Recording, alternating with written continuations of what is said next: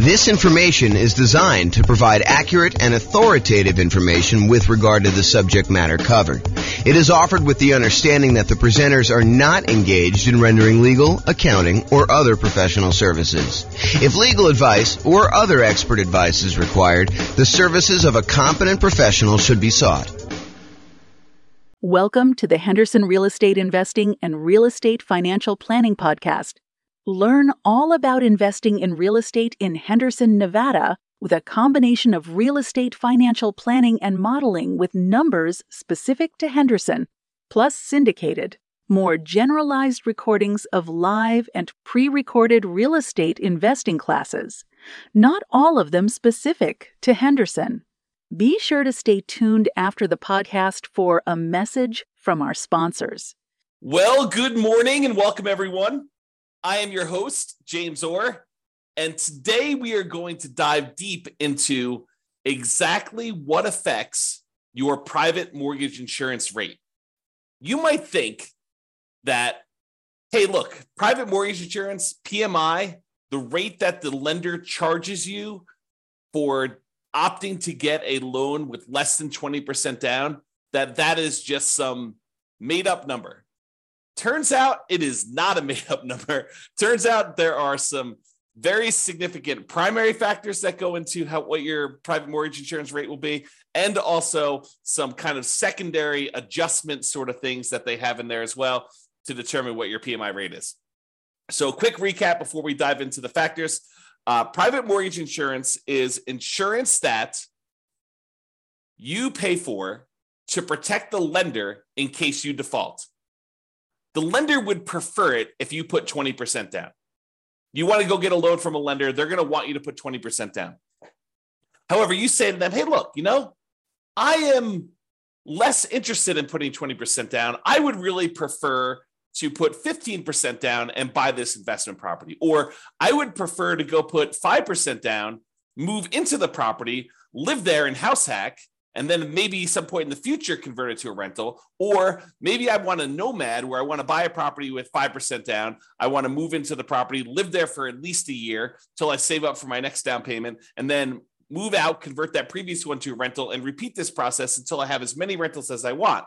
And you're like, look, and the lender says to you, look, I'll tell you what, I would prefer it if you put 20% down. In fact, I would prefer it if you put more than 20% down, because then I am even more protected. And I will reward you by putting more down by improving your interest rate. So not only will your interest rate be better if you put more down, but you'll also be borrowing less. So therefore, your cash flow, when you eventually convert this to a rental property, or if you're buying it straight up as a rental property, will be better. However, I'm not unreasonable. I will tell you what I'm willing to do. If you insist on putting less than 20% down, I will make you that loan. I'm going to charge you a slightly higher interest rate, and I'm going to require that you go to this third-party insurance company, and I'm going to request that you pay them a premium that protects me in case something happens to you and you end up defaulting. Okay? And so you say, okay, I'll tell you what. I want to put up 15% down to buy this investment property. I don't have to move in at all. Or I want to do some type of house hacking or nomading or strategy where I'm buying like a property that I am going to live in some other form, and I want to put less than 20% down. So I am willing to do that. What impacts my private mortgage insurance rate? What determines how much my rate is? And that's what we're covering today. So here are the primary factors. Now, before I go into the detail of what the primary factors are, there can be hard minimums for the PMI rate as well, regardless of any of the adjustments. So they may say, look, whatever your rate is here, but there may be a bottom threshold that says you can't go below this amount. So realize that there may be some adjustments you get where you get a benefit of having this thing, or there may be other ones where it's sort of like a penalty where they will charge you more for doing it. Okay, so what are the factors? And think about it from their perspective, right? This is a third-party insurance company who is going to insure the risk to the lender that you will default. So what are the factors that go into whether they will have to pay out? Because that's how insurance works, right? Like if you're going to get insurance on your house and the lender might have to replace your house if it burns down, one of the things that they're going to want to know is, well, what am I on the hook for? How much of a house am I going to have to replace? So what is the value of the property and what is the insurance amount you're going to want to have coverage for? And they may also say, look, If you're going to come in here and you want to get fire policy on your property, if you're going to be willing to pay the first $10,000 or $20,000 as a deductible against the claim that you're going to make, well, your insurance can be a little bit lower because we're likely to have smaller fires that get caught and they're not going to have as much that we're going to pay out. Whereas if you say, look, I only want to have a $500 deductible, then your premium, how much you have to pay for that insurance, is going to be higher. Similar things are happening with this private mortgage insurance, where they're looking at the factors and how much they might need to pay out. So for example, what is your loan to value of the property? If you're at 19% down payments, you're very close to that 20% down, and they may have to pay out only 1% if you default, because the lender only has coverage for 20% of the property value. Like if they are looking at that and they only have a small amount that they might pay out, the private mortgage insurance premium is going to be lower. If your loan to value is higher, if you have only put 5% down and they might have to pay out 15 or 20% in order to protect the lender, your premium, your private mortgage insurance premium, is going to be higher. So the higher the loan to value, the higher the PMI is going to be. Okay. The coverage amount for the lender. So the lender can choose or insist on certain coverage amounts. And when we go over the actual calculation, we're going to go over another class where we talk about how to calculate PMI. I will show you the rate sheet for calculating private mortgage insurance. And I'll point out to you that the lender can choose to have certain amounts of coverage. It could be, I don't remember, making up numbers here, but 15 or 12% or 6% or 22% or 35%. So the lender can choose what level of coverage they are insisting on for you to get. So if the lender requires more coverage, they want to be protected down to 65% loan to value, that could be a higher PMI rate for you than a lender that only requires to be protected down to 80% loan to value. Okay, so that's going to be another primary factor as to what is on there. Now, another factor is your credit score. Another reason for you to take the time to make sure that you improve on your credit score, because the credit score is going to be a major factor in what your private mortgage insurance rate is. When we look at the primary table, when we do the calculations on how to calculate it, you're going to see that like credit score is the main thing going across the top that it basically says, let me pick the credit score I've got. Let me pick what loan to value I'm doing. And those are like the two big ones that it's going to determine what it is. And then of course, they've got all the different coverages for the lender on the left-hand side as well. But those are like the two big ones that you decide on what your kind of primary rate is. Okay. However, which table you choose is often determined by the amortization term of the loan itself. If you get a 15-year loan, the rates are different than if you get a 30-year loan.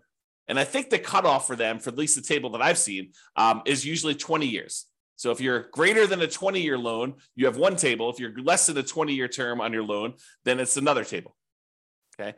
So the shorter terms, like a 15-year loan, has lower private mortgage insurance. It is cheaper for you to get private mortgage insurance if you chose to get a 15-year loan. So you're gaining a little bit of ground by having a lower PMI payment, improving cash flow a little bit, but it's much uglier because the 15-year loan, your cash flow on that is going to be much uglier, right? Because you are choosing to pay off a lot of principal every time you make a payment. You're trying to pay off that entire loan in 15 years. And even though your interest rate's going to be better, presumably, and also your PMI is going to be better, your total payment is probably going to be higher overall. Okay. So that's the amortization term of the loan itself. Then fixed and variable payment amounts. So if you decide to have fixed monthly payments or variable payments, then that actually can impact your PMI as well. And the time you've been paying the rates, that is another factor in what the PMI rate will be. And then the lender has separate pricing sheets.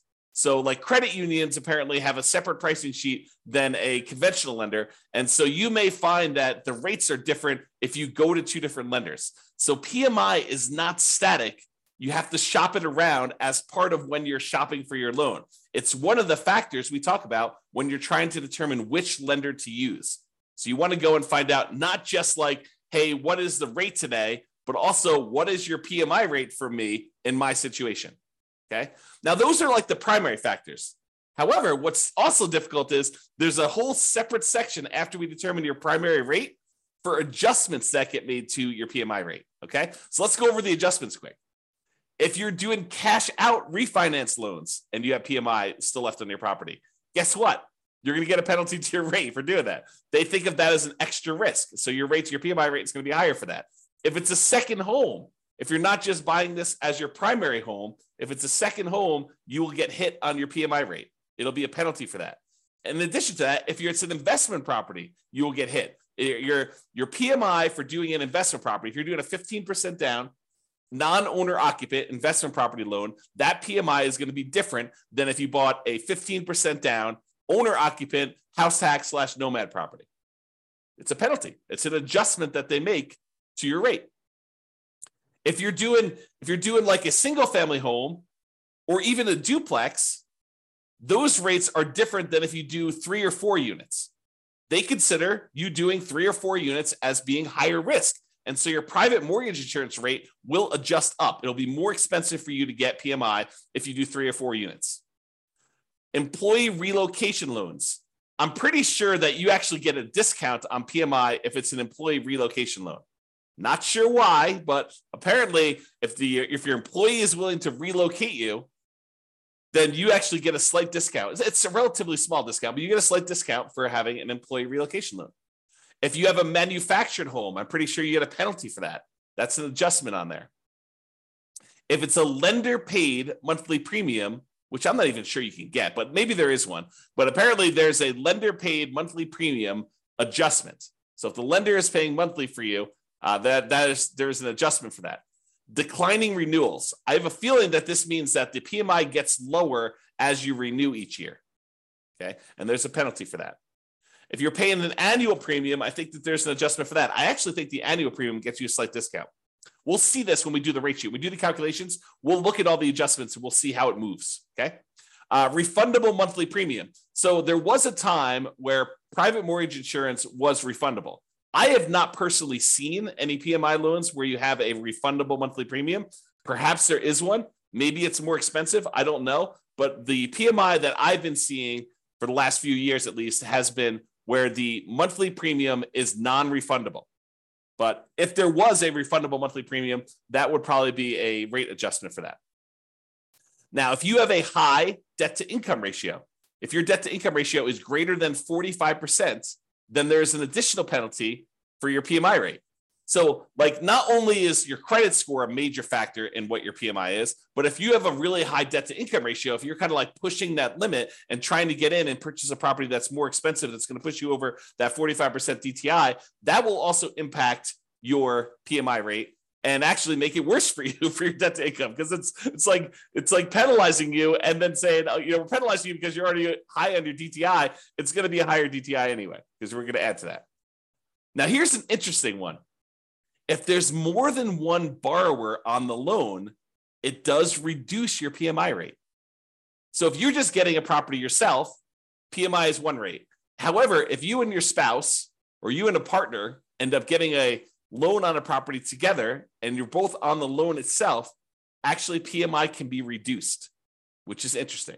And we'll see the order of magnitude of these adjustments. We'll show them to you when we do the calculation. I think I'm going to do the calculation in the next class. It's either the next one or the one after that. So next week or the week after that, for those that are listening on a podcast, it'll probably be a couple months. But for the guys that are doing the daily classes, it'll be like next week or the week after that. So we'll actually go over what the exact adjustments are. All right. So in conclusion, lenders prefer you to put 20% down. However, if you insist on putting less than 20% down, they may opt to make you the loan, but they might require you to purchase third-party insurance to protect them in case you default. That is private mortgage insurance. That's basically what is happening, okay? Now, how much your private mortgage insurance has many factors.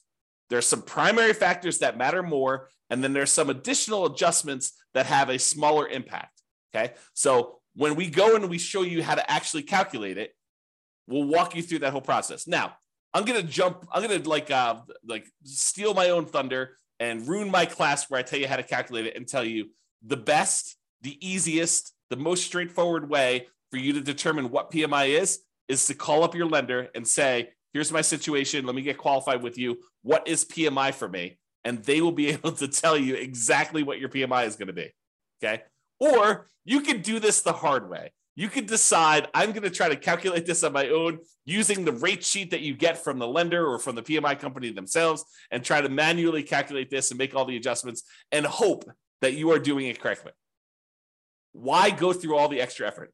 I think the interesting thing you'll find out when we walk through how to do the calculation is like what the differences are and which ones are the major levers and how much they can change, like what the range you'll see in a lot of these things. So we'll cover that in a future class. This has been James Orr. Hope you enjoyed this very short class on what affects your private mortgage insurance rate. We'll cover like how to calculate it in another class. Have a great day, everybody. Bye-bye for now. With home prices up, mortgage interest rates up, and rents up but not quite enough to counteract the higher prices and interest rates, cash flow on rental properties in Henderson is harder than ever. Book a call with the Real Estate Financial Planner to apply our proprietary 88 strategies to improve cash flow on your rentals. See the show notes for a link to schedule your call and improve your cash flow today. If you're a real estate agent, lender, or professional in Henderson that wants to help our real estate investor listeners, consider reaching out to learn about collaboration opportunities with this podcast. We'd love to add more value to our listeners by having you assist our investors buy, sell, and finance their real estate investments. See the show notes to schedule a call to discuss collaboration opportunities